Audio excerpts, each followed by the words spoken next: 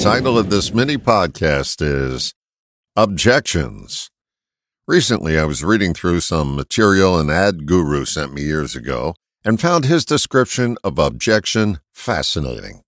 He basically said that when a person objects, it just means they don't believe. So simple, so profound. Have you ever encountered someone who really could benefit by what you had to offer, but their disbelief stood in the way?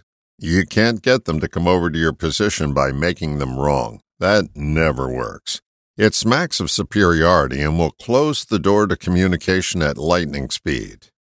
My strategy for dealing with disbelief in the past was to counter with facts and figures. That would certainly get a person to see the light I was seeing. That rarely works.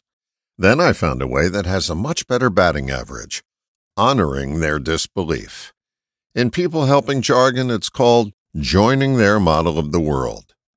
When you position yourself on the other side of the line in the sand from someone, it's a surefire way to get sand kicked in your face, or vice versa.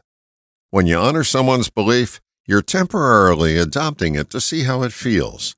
That way, you can feel some empathy for their position. What does it feel like to be them? When you rent their disbelief, it's easier for you to find a passageway out that makes sense for them, rather than have them walk your prefabricated path. Additionally, the great teachers of the past taught us the power of the story to communicate the ideas that people have conscious resistance to. The story has a way of disengaging their disbelief, objections, and opens them up to new angles of view. That reminds me of a story. Many people who came to my seminars didn't believe that the routines they ran were locked in time. For example, most people who smoke began as teenagers. What adult smokers have a hard time believing is that every time they light up, it's the teenager in them that instigates the act. The smoking pattern they developed is locked in time, even though they've physically and mentally matured. Rather than address that head-on, I would ask an adult in the group, usually a big, muscular guy, if their mother or dad had a look they could give them that could freeze them in their tracks, or say their name in a certain tone of voice that terrified them. It's amusing to see a big hulk of a guy admit that his 5'1" mother could make him feel 5 years old again with just a look or a tone of voice. That part of them that can still be shaken is locked in time.